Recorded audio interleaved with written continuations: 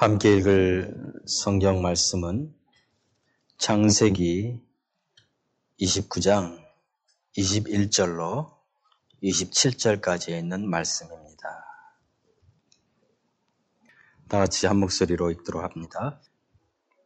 야곱이 라반에게 이르되 내 기한이 찼으니 내 아내를 내게 주소서 내가 그에게 들어가겠나이다.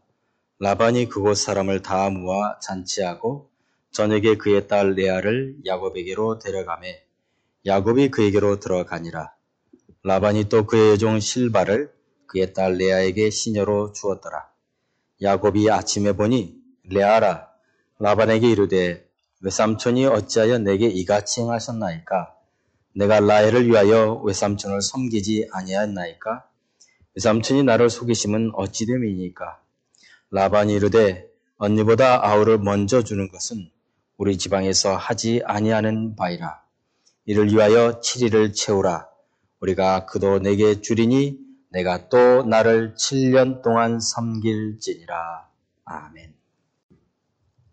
1994년 5월 10일은 전 세계를 놀라게 했던 한 가지 뉴스가 전 세계에 퍼졌던 날입니다. 남아프리카 역사상 최초로 흑인이 대통령이 되었기 때문입니다. 당시 20세기 말까지 유일하게 공식적으로 백인과 흑인을 차별하는 나라가 바로 남아공이었습니다. 그때까지 흑인들에게는 선거권이 없었습니다. 그런데 최초로 모든 민족이 평등하게 선거에 참여할 수 있는 선거가 치러졌고 넬슨 만델라라는 사람이 대통령으로 당선이 되었습니다. 사람들은 모두 그의 이력에 주목했습니다. 도대체 어떤 사람이길래 백인들에 의해 오랫동안 통치되던 이 남아공이라는 나라를 어떻게 흑인이 통치할 수 있을까? 그에게 그런 능력이 과연 있을까라는 것이 사람들의 질문이었습니다.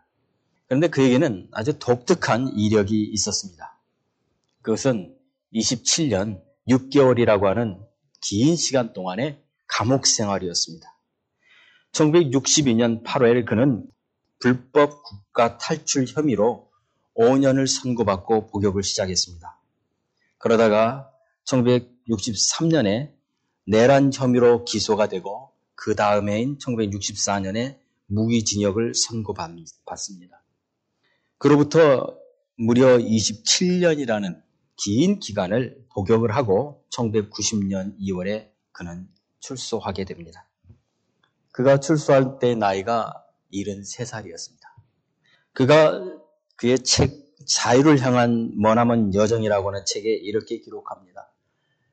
그 교도소 문을 걸어 나오면서 자기가 느꼈던 것은 70이 넘은 나이에도 내 인생이 새롭게 시작하는 것을 느꼈다라고 기록했습니다. 그가 무기징역 선고를 받고 로벤섬이라고 하는 정말 살아서는 다시 나오지 못한다고 하는 그 섬에 수감이 되었습니다. 근데 그가 그 27년 6개월이라고 하는 기간 동안 그곳에서 한 것이라고는 석회석을 파내는 것이었어요. 그런데 그 시간이 그를 한 나라를 이끌어갈 수 있는 인물로 만들어냈다는 겁니다. 이전에 그의 모습은 군사행동을 할 정도로 열정으로만 가득 찬 사람이었습니다. 그런데 27년 6개월이라는 긴 감옥 생활을 보내면서 그는 흑인들뿐만 아니라 백인들까지도 움직일 수 있는 그런 그릇으로 준비됐던 것입니다. 그는 그 27년 동안 틈틈이 책을 읽었고 미래를 준비하고 있었습니다. 사람들은 얘기합니다. 만일 그에게 그 27년 6개월이라는 감옥 생활이 없었더라면 그가 과연 그 나라를 이끌어갈 수 있는 대통령이 될 수 있었을까라는 것입니다. 오늘 우리는 한 사람, 야곱이라는 사람을 보게 되는데 그 사람에게는 20년이라고 하는 창살은 없지만 그러나 도망갈 수 없는 그런 감옥과 같은 생활이 있었습니다. 밧담아람으로 그는 갑니다. 그곳에서 그는 20년이라는 긴 시간 동안 그의 인생의 한 드라마를 만듭니다. 한 번도 경험을 못했던 또 다른 세계 속에서 그는 하나님의 사람으로 빚어집니다. 하나님께서 그에게 이런 시간을 주시는 이유가 무엇이었을까요? 그것은 그가 약속을 이어갈 수 있는 그릇으로 빚어지는 것입니다. 야곱이 아닌 하나님의 사람으로 빚어지는 것, 그것이 하나님이 원하셨던 것입니다. 오늘 이 땅을 살아가는 저와 여러분에게도 야곱과 같지는 않지만 그러나 숱한 어려움들이 우리 앞에 있고 또 그런 어려움들을 지나오셨을 겁니다. 하나님께서 그 과정을 통해서 우리에게 원하시는 것이 무엇이었을까요? 그것은 바로 하나님의 사람으로 빚어지는 겁니다. 저와 여러분에게 하나님 주신 비전이 있고 꿈이 있고 사명이 있습니다. 그 사명과 그 약속을 이루기 위해서는 하나님 앞에 합당한 그릇으로 준비되어야만 합니다. 그 시간이 우리에게 필요한 것입니다. 야곱도 하나님께서 그를 향한 하나님의 큰 계획을 가지고 계신데 그 계획을 이룰 수 있는 그릇이 되기 위해서는 이곳 밧담아람이라는 곳에서 준비되어야만 했던 겁니다. 그래서 저는 오늘 설교의 제목을 밧담아람 학교라고 이렇게 지었습니다. 무슨 뜻이냐면 우리 걸어가는 인생은 학교입니다. 배우는 시간입니다. 하나님은 야곱에게 그가 배워야 될 것을 바로 이곳 밧담아람에서의 20년 동안 배우게 하셨던 것입니다. 그가 배워야 되는 것이 무엇이었을까요? 오늘 저는 한 3가지로 본문을 통해서 생각해 보려고 합니다. 첫 번째는 희생과 솔선수범의 법칙이라는 겁니다. 그가 지금 밧담아람으로 가는 목적은 분명합니다. 형 에서의 복수를 피하기 위해서 가는 것이고 또 가나안 여인이 아닌 히브리 여인을 아내로 맞이하라는 아버지와 어머니의 간곡한 명령이기도 했습니다. 하지만 그것들은 겉으로 드러난 그냥 표면적인 이유일 뿐이고 사실 하나님이 그를 이곳에 보내셨던 이유는 단지 배우자만을 얻기 위한 것은 아니었습니다. 그것은 그의 삶의 가치관을 바꾸라는 시간이었습니다. 하나님이 주신 그 약속을 이어갈 언약의 후계자로서 하나님의 사람으로서 마땅히 갖춰야 될 성품을 배우는 시간이라는 것입니다. 밧담아람이라고 하는 이 지명을 통해서도 배울 수 있습니다. 밧담아람이라는 말은 길이라는 뜻을 가지고 있습니다. 어떤 길입니까? 새로운 가치관을 가지고 살아가도록 만드는 인생의 길이라는 것입니다. 당시에 아내를 만나기 위해서 이런 정도의 여행을 하는 것은 흔하지 않은 일입니다. 그러나 그의 아버지 이삭도 할아버지 아브라함의 노력으로 어머니 리브가를 데려오기 위해서 이곳으로 그의 종을 보냈었던 적이 있습니다. 그런데 이번에는 종이 간 것이 아니라 야곱이 직접 그곳에 가게 됩니다. 비슷한 이야기들이 많습니다. 할아버지 종은 그곳에 가서 한 우물가에서 한 여인을 만납니다. 그리고 기도합니다. 이 여인이 내가 기도한 대로 하나님 맞는 하나님이 준비한 여인이라면 하나님 가르쳐 달라고 기도하죠. 그래서 그곳에서 리브가를 만나지 않았습니까?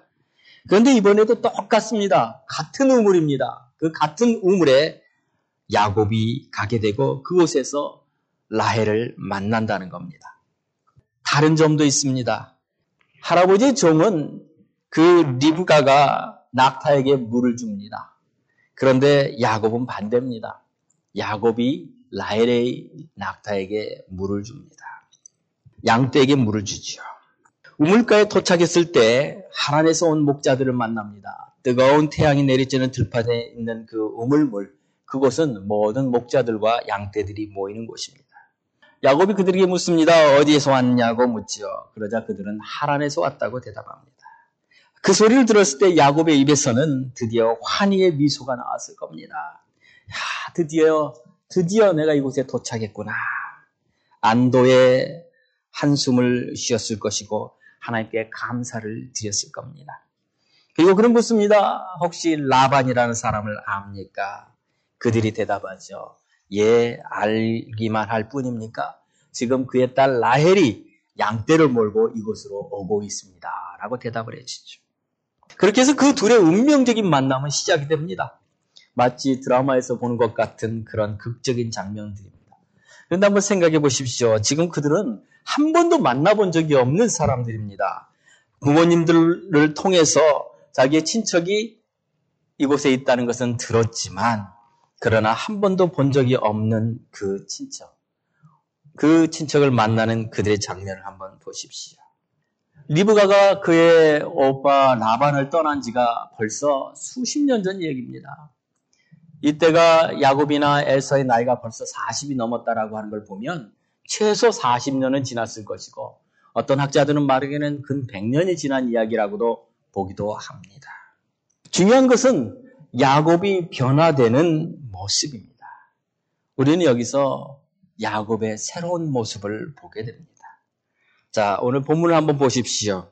창세기 29장 7절에 보면 야곱이 목자들에게 소리치는 모습이 있습니다. 뭐라고 소리칩니까? 같이 읽어봅시다. 7절입니다. 야곱이 이르되 해가 아직 높은즉 가축 모일 때가 아니니 양에게 물을 먹이고 가서 풀을 뜯게 하라 라고 말합니다. 이걸 보면 야곱이 마치 주인같이 이야기를 합니다. 지금 놀고 있을 때가 아니라는 겁니다. 좀 더 가서 일을 하라고 그 목자들에게 재촉하고 있는 겁니다. 여러분, 근데 지금 야곱은 나그네입니다. 그 지방에 처음 온 나그네입니다. 그런데 마치 그 지방에 오래 살았던 그런 사람처럼 그들에게 말을 하고 있는 거예요. 리더십을 보여주고 있는 겁니다. 물론 어떤 학자는 이렇게도 이야기하는 분이 있었습니다. 지금 이곳에 이렇게 앉아있지 말고 어서 양들에게 물을 먹이고 빨리 다시 데리고 나가서 양들에게 풀을 뜯게 해라 하고 하는 그 말 뒤편에는 내가 지금 나의 인생에 정말 중요한 만남인 나해를 만날 테니까 좀 비켜줘라 이렇게 말하는, 그렇게 해석하는 분도 계셨습니다. 그렇게 볼 수도 있겠지만 저는 여기서 중요한 것은 야곱의 변화라고 보여집니다. 그는 그전에 그의 모습이 아닌 정말 새로운 모습으로 바뀌어가고 있다는 것입니다. 야곱의 말에 목자들이 대답하기를 목자들이 다 모일 때까지 기다려야 된다고 얘기합니다. 아무도 먼저 가서 물을 먹이기 위해서 우물을 막아놓은 돌문을 열려고 하지 않았습니다. 8절에 보면 이렇게 기록합니다. 그들이 이르되 우리가 그러하지 못하겠노라. 때가 다 모이고 목자들이 우물 아귀에서 돌을 옮겨야 우리가 양에게 물을 먹이느니라 라고 대답합니다. 그 돌문이 무거워서도 그렇겠지만 아무도 더 엑스트라 웍을 하려고 하지 않는다는 겁니다. 희생하려고 하지 않는다는 거예요. 그런데 삼촌의 딸 라헬이 오자마자 야곱이 어떻게 합니까? 10절에 보면 이렇게 합니다. 야곱이 그의 외삼촌 라반의 딸 라헬과 그의 외삼촌의 양을 보고 나아가 우물 아귀에서부터 돌을 옮기고 외삼촌 라반의 양떼에게 물을 먹이고라고 말합니다. 다른 목자들은 다른 사람들이 다 오면 한꺼번에 우리가 힘을 합쳐서 그 우물의 입구를 막고 있는 돌을 옮기려다라고 말을 하는데 야곱은 그 우물의 막고 있는 그 돌을 혼자서 옮긴다는 거예요. 여기서 우리는 그가 이전의 모습과 정말 다르게 행동하고 있다는 걸 보는 거예요. 그런 조용한 성격이긴 했지만 그러나 지금 그는 앞에 나서서 솔선수범하고 있는 모습을 보여줍니다. 여러 명의 목자들이 힘을 합쳐야 열 수 있는 그 우물의 문을 혼자서 열어요. 어쩌면 자신의 아내가 될지도 모르는 그 라헬 앞에서 초인적인 힘을 발휘했을 수도 있을 겁니다. 그렇기보다는 지금 그의 입장은 자기의 최선을 다해서 남들이 하지 않는 그 일을 하고 있다는 겁니다. 원래 야곱이 이런 사람이었습니까? 그가 형 에서는 사냥꾼이었고 그는 집에서 조용히 지내는 사람이었어요. 그런데 그가 지금 바뀌어가고 있다는 거예요. 다른 사람들의 일을 지시하기도 하고 직접 우물에 물을 길어서 양떼에 먹이기도 하는 그런 사람으로 바뀌어가기 시작한다는 거예요. 여러분, 환경이 사람을 만든다라는 말이 있습니다. 여기 하나님께서 그를 밧담아람으로 보낸 이유가 여기에 있다고 생각합니다. 사람은 환경이 바뀔 때 그 환경에 적응하는 힘이 있죠. 이전까지 그는 집에서 둘째였습니다. 막내였습니다. 리더십을 발휘할 수 있는 기회가 없었습니다. 그런데 그는 지금 혼자입니다. 그의 인생의 모든 것을 이제 혼자 결정하고 가야 한다는 것을 압니다. 그의 생각이 이제 적극적인 바뀌어가기 시작합니다. 하나님은 야곱을 한 집안에 그냥 막내로 두기를 원치 않으셨습니다. 그를 넓은 세상에서 훈련시키기 위해서 이곳으로 보내셨던 겁니다. 그렇게 해서 그 환경을 통해서 하나님은 그를 새로운 사람으로 빚어 가시는 것이죠. 그것이 그의 첫 번째 이유라고 생각합니다. 그런데 또 다른 이유가 있습니다. 이것이 단지 그가 새로운 환경에 왔기 때문에 일어난 변화일까요? 아닙니다. 그것보다는 그가 하나님을 만난 이후의 변화라고 보여집니다. 그가 오던 길에서 돌을 베개 삼아서 잠을 잤던 그 광야 베델에서 그는 하나님을 만났습니다.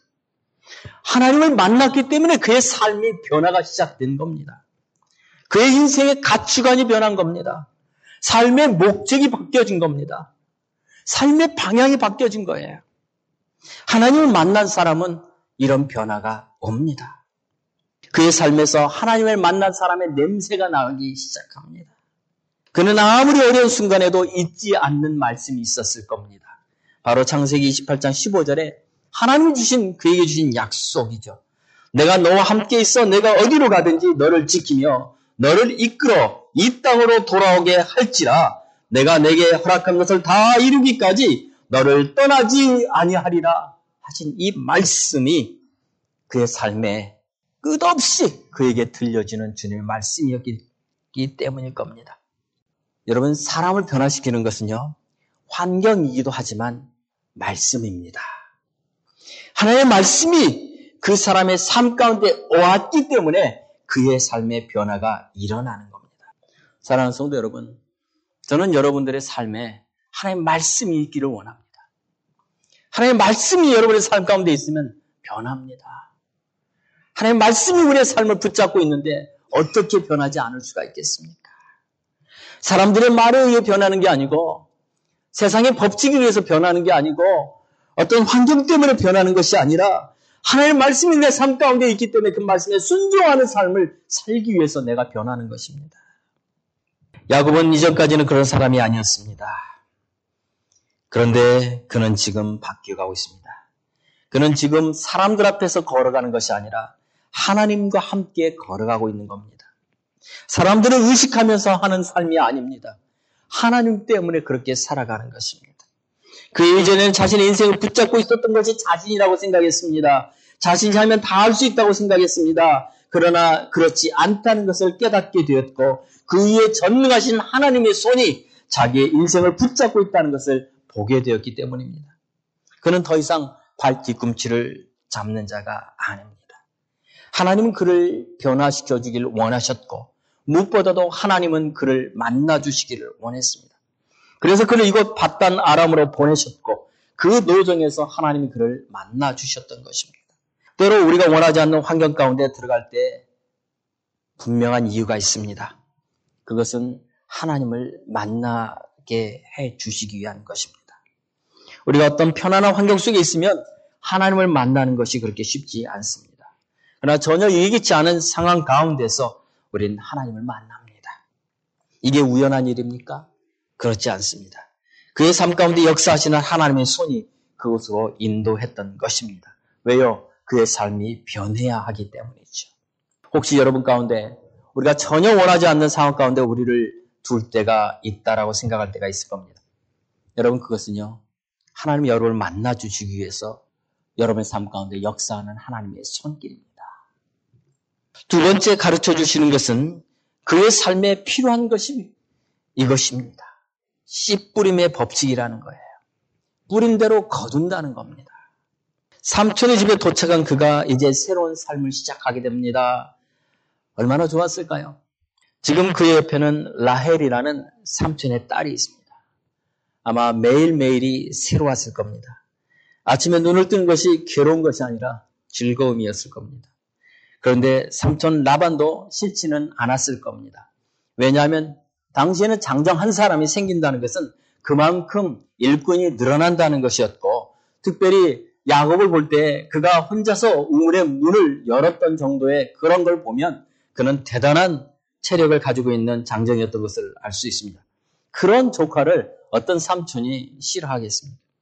이제 삼촌 라반이 야곱에게 품삯을 정하라고 합니다. 창세기 29장 15절에 이렇게 말합니다. 네가 비록 내 생질이나 어찌 그저 내 일을 하겠느냐? 내 품삯을 어떻게 할지 내게 말하라 라고 말하죠. 여러분, 근데 여기서 우리는 한번 생각해 봐야 돼요. 삼촌이 그에게 정말로 품삯을 주기 위해서 한 것일 수도 있지만 또 한 가지는 그가 이전까지는 조카였습니다. 가족이었습니다. 그런데 이제 그가 품삯을 받는 순간 그는 더 이상 가족이 아닙니다. 그는 종으로 전락하는 겁니다. 삼촌 라반은 이미 알고 있었습니다. 어떻게 하면 저 야곱을 내 종으로 삼을 것인가. 물론 성경은 그렇게 나와 있지 않지만 그러나 이후에 일어난 일들을 보면 너는 나를 섬겨라 라는 것이었어요. 여러분, 품삯은요 삼촌이 주는 게 아니에요. 삼촌은 주는 것이 아니라 하나님이 주시는 겁니다. 우리의 모든 품삯은요 하나님이 주십니다. 야곱이 어떤 대가를 원한다고 거기에 대답을 합니까? 18절에 보면 이렇게 대답합니다. 내가 외삼촌의 작은 딸 라헬을 위하여 외삼촌에게 7년을 섬기리이다 라고 대답하죠. 야곱은 라헬을 아내로 달라고 합니다. 그리고 그것이 그의 인생의 목적이었어요. 여기 이곳 밧담아람에 온 목적이었어요. 그래서 라헬을 얻기 위해서 그 대가로 그는 7년을 봉사하겠다고 말합니다. 그런데 고대 근동 문헌에 의하면 당시 보통 신부 한 명을 데려오는 대가로 주는 지참금, 그 다울이라고 하죠. 일반적으로 보통 한 3년 정도 일하면 벌 수 있는 금액이라고 합니다. 그런데 야곱이 지금 제안한 것은 7년입니다. 일반적으로 사람들이 제시하는 금액의 2배가 넘는 금액을 그가 제시하고 있다는 거예요. 그 말은 곧 야곱이 라헬을 그만큼 사랑했다는 말일 것입니다. 여러분, 7년은 결코 작은 시간이 아닙니다. 그러나 성경은 말합니다. 그 7년이 그에게는 기쁨이었다라고 기록하고 있습니다. 창세기 9장 20절에 이렇게 말합니다. 야곱이 라헬을 위하여 7년 동안 라반을 섬겼으나 그를 사랑하는 까닭에 7년을 며칠같이 여겼더라. 마치 수일같이 여겼다고 성경은 말합니다. 여러분, 그렇지 않습니까? 어떤 일이든지 내가 좋아하는 일이면 아무리 어려워도 그건 어려운 일이 아니에요. 그런데 아무리 쉬운 일도 내가 싫어하는 일이면 어떤 이유를 대서라도 안 하고 싶은 것이 사실 아닙니까? 이제 그 7년이 지나 드디어 결혼을 할 날이 되었습니다. 성대한 결혼식을 치르고 라헬과 첫날 밤을 보냈습니다. 그런데 아침에 일어나 보니 라헬이 아닌 레아가 그 옆에 누워있는 것이 아닙니까? 야곱은 너무나 놀랬고 삼촌 라반에게 묻습니다. 어떻게 이런 일이 있을 수 있을까? 여러분, 그런데 야곱은 아버지를 속였고 형도 속였던 사람입니다. 그런데 그렇게 잘 속이는 자가 오늘 속아 넘어간 것입니다. 야곱은 분했을 겁니다. 삼촌이 나를 속이다니 어떻게 이런 일이 있을 수 있단 말인가 하며 분노했을 거예요. 그런데 여러분 생각해 보십시오. 이것이 우연히 일어난 일일까요? 그렇지 않다는 것입니다. 갈라디아서 6장 7절로 8절에 보면 성경은 이렇게 말하고 있습니다. 스스로 속이지 말라. 하나님은 업신여김을 받지 아니하시나니 사람이 무엇으로 심든지 그대로 거두리라 라고 성경은 말합니다.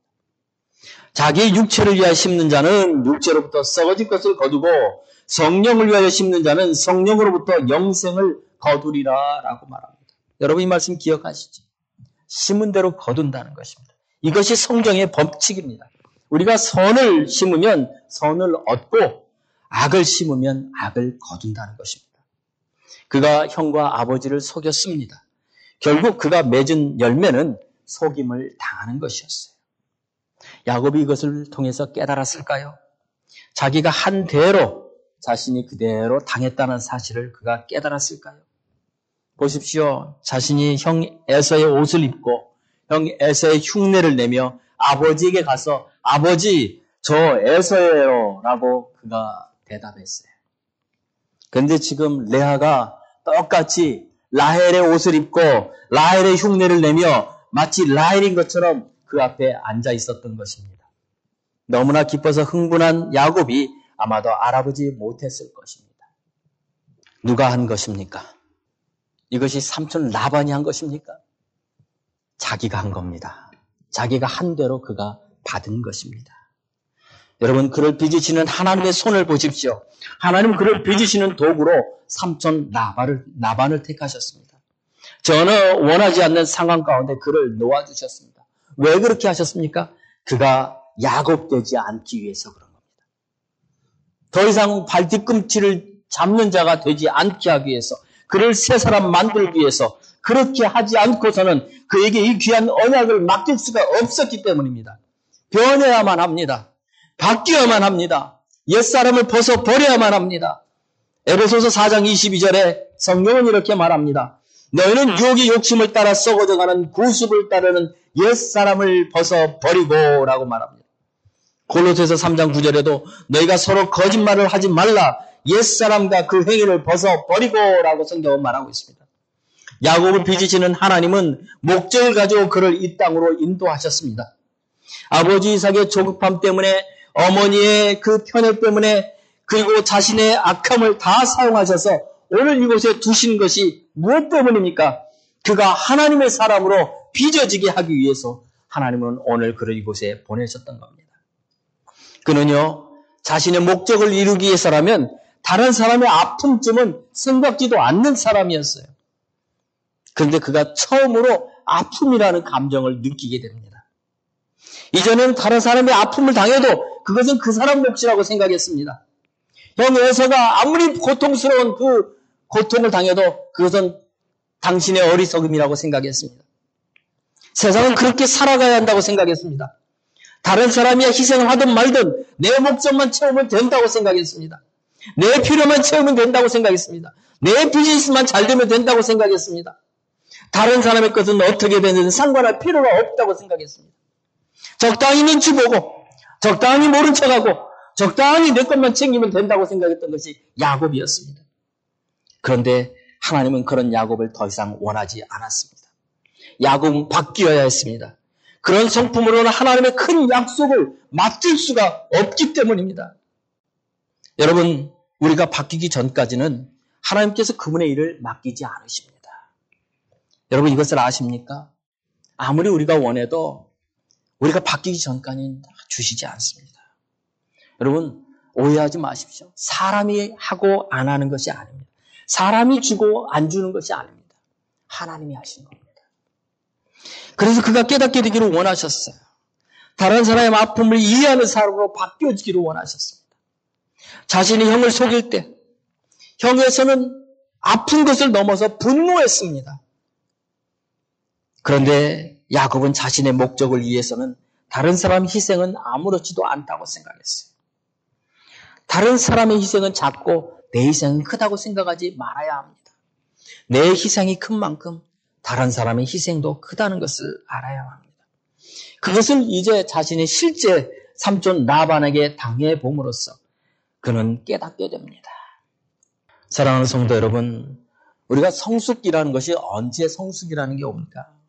진정한 성숙은요, 다른 사람의 아픔을 나의 아픔처럼 알 때, 그때 진정한 성숙이 오는 법입니다. 하나님은요, 야곱에게 씨 뿌리는 법칙을 통해서 그가 뿌린 대로 거둔다는 사실을 다시 한번 배우게 해 주셨습니다. 그리고 세 번째 그에게 필요한 것이 있었습니다. 그것은 바로 질서의 법칙이었어요. 삼촌이 이제 이렇게 대답합니다. 창세기 29장 26절에 라반이 이르되 언니보다 아우를 먼저 주는 것은 우리 지방에서 하지 아니하는 바이라 라고 대답하죠. 큰 딸을 먼저 시집 보내지 않고 작은 딸을 시집 보내는 것은 관습이 아니랍니다. 다시 말하면 순리가 아니라는 겁니다. 그 지방에서는 그렇게 하지 않는다는 것입니다. 그러면서 삼촌 라반이 제안을 합니다. 7년을 더 봉사하면 야곱이 좋아하는 그 라헬을 줄 수 있다고 얘기합니다. 그래서 27절에 말하죠. 이를 위하여 7일을 채우라. 우리가 그도 내게 주리니 내가 또 나를 7년 동안 섬길지니라 라고 말합니다. 7년을 더 봉사하라는 겁니다. 7년을 더 기다리라는 겁니다. 여러분, 기다리는 삶이 그에게 요구되었습니다. 물론 아내는 7일 후에 다시 결혼을 해서 얻었지만 그는 7년 동안 그곳을 떠날 수가 없게 되었던 겁니다. 또다시 7년을 기다려야 되는 겁니다. 이 일을 통해서 야곱은 깨달아야만 했습니다. 하나님께서 야곱에게 이걸 통해서 가르쳐주고자 했던 것이 무엇일까요? 그것은 반드시 차례가 있다는 거예요. 질서가 있다는 겁니다. 그는 질서를 따르는 것을 싫어했던 사람이었어요. 그가 태어날 때 그는 에서가 먼저 태어나고 그 다음이 야곱의 순서였는데 그걸 원하지 않았어요. 자기가 먼저 태어나고 싶었습니다. 그런데 그게 안 됐죠. 그래서 형 에서의 발 뒤꿈치를 잡고 태어났습니다. 태어난 이후에도 항상 형 에서가 가지고 있는 그 장자권을 탐을 냈습니다. 그러던 어느 날 우연히도 그는 팥죽으로 장자권을 살 수 있었습니다. 또한 아버지가 형에게 주려 했던 그 축복도 자기가 갖기를 원했습니다. 그래서 그 축복을 뺏어샀습니다. 그런데 하나님께서는 그것이 아니라고 말씀해 주십니다. 지금 그 모든 질서를 깨고 추월하고 싶은 야곱에게 하나님은 질서는 정해져 있다라고 말해주는 겁니다. 아무리 그가 형을 넘어서고 싶었지만 하나님은 그걸 허락하지 않는다는 것이었어요. 기다리라는 거예요. 여러분, 이것은 우리 인생에 있어서 가장 힘들게 배우는 걸 겁니다. 기다리는 것처럼 쉬운 일, 어려운 일이 없어요. 그런데 우리는요, 이 기다림을 통해서 하나님의 사랑으로 빚어진다는 사실을 알아야만 합니다. 여러분, 우리 인생에는요, 우리는 라헬을 원하지만 때로는 하나님 라헬이 아닌 레아를 붙여줄 때가 많아요. 전혀 예기치 않은 상황 가운데 우리는 레아를 만날 때가 많습니다. 그때 우리는 어떻게 반응해야 됩니까? 두 가지 반응이 우리에게 있을 수 있어요. 만일 우리 인생의 모든 것이 하나님이 행하시는 것이라는 걸 인정하는, 하나님께 내 삶의 주권을 드린 사람이라면 그 상황 가운데 순종하고 감사할 것이고, 아직도 내 인생의 주인이 나라고 생각하는 사람이라면 그 상황 가운데 분노할 것입니다. 하나님 우리에게 때로는 우리가 전혀 원하지 않지만 레아라고 하는 원하지 않는 상황 가운데 우리를 둘 때 우리는 그분의 손에 맡겨야만 합니다. 우리 인생을 주관하시는 분이 그분이라는 사실을 인정해야 합니다. 그러면 하나님의 때에 하나님의 것으로 채우신 것을 우리는 경험하게 될 것입니다. 넬슨 만델라가 자기 인생이 그렇게 풀릴 줄을 누가 알았겠어요. 27년 6개월을 감옥에서 보냈어요. 그가 출소했을 때 그의 나이가 73이었어요. 모든 것이 끝났다고 생각했던 그 시간이었지만 하나님은 그를 준비시키고 계셨던 겁니다. 그의 인생은 그 이후로 이루어졌어요. 그로부터 4년 후에 그는 대통령으로 당선이 됩니다. 5년 동안 대통령으로 재임합니다. 어쩌면 그 5년을 위해서 하나님 그를 27년 동안 감옥에 두셨는지도 몰라요. 이제 말씀을 맺겠습니다. 우리는요, 오늘 하나님께서 야곱을 통해서 그의 인생을 빚으시는 것을 우리는 보게 되었습니다. 자신의 아픔을 통해서 다른 사람의 아픔을 이해하는 사람으로 바뀌어지었습니다. 기다림을 통해서 인내하는 사람이 되었습니다. 그리고 기다림을 통해서 성숙한 사람이 되었습니다. 이런 속사람의 변화가 있어야만 합니다. 이것이 성숙한 그리스도인의 모습입니다. 하나님께서는 야곱에게 주실 사명이 있었습니다. 하나님 나라의 그 언약을 이어갈 후계자로 그를 택하셨습니다. 그렇기 때문에 그는 변해야만 했습니다. 오늘 우리 모두에게도 하나님께서는 동일한 약속을 주셨습니다. 하나님은 나라의 그 언약을 이어갈 사람들로 우리를 택하셨습니다. 그렇기 때문에 하나님 우리가 더 이상 야곱 되기 원치 않으십니다.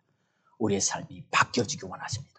오늘 그 하나님의 은혜 가운데 우리 모두 나아가게 되기를 간절히 바랍니다. 같이 기도하겠습니다. 이 시간 기도할 때, 우리 하나님 앞에 기도할 때 우리의 삶의 어떤 모습이 하나님이 원하지 않는 모습입니까?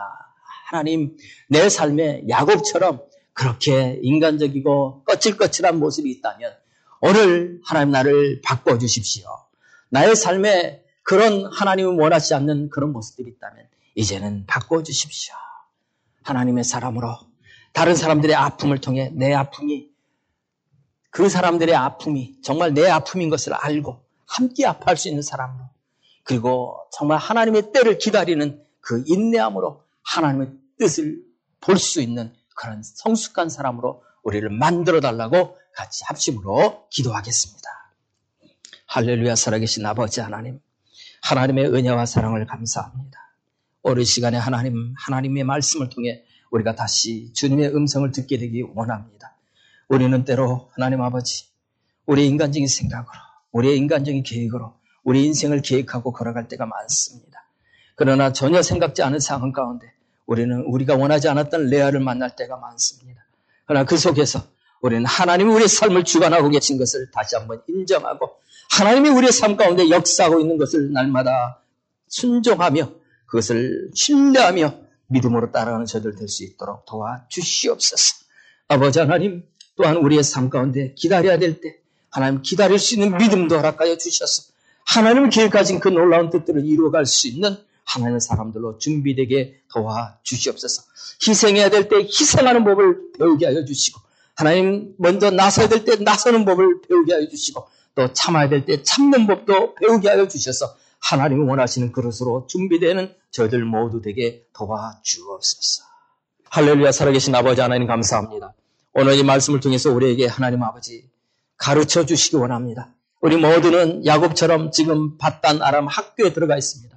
하나님 우리를 빚으십니다. 우리를 새롭게 하십니다. 우리를 변화시키시기 원하십니다. 하나님 우리를 만나주시기 원하십니다. 하나님 우리가 주님 만나는 자들 되게 도와주시고 하나님을 원하시고 기뻐하신 뜻 가운데 하나님 주님이 되는 자들 될 수 있도록 하나님 우리를 빚어주시옵소서. 주님의 손으로 빚어주시옵소서. 그래서 하나님의 원하시고는 그 뜻 가운데 쓰임받는 하나님 앞에 합당한 자들 될 수 있도록 역사하여 주옵소서. 예수님의 이름으로 기도하옵나이다. 아멘.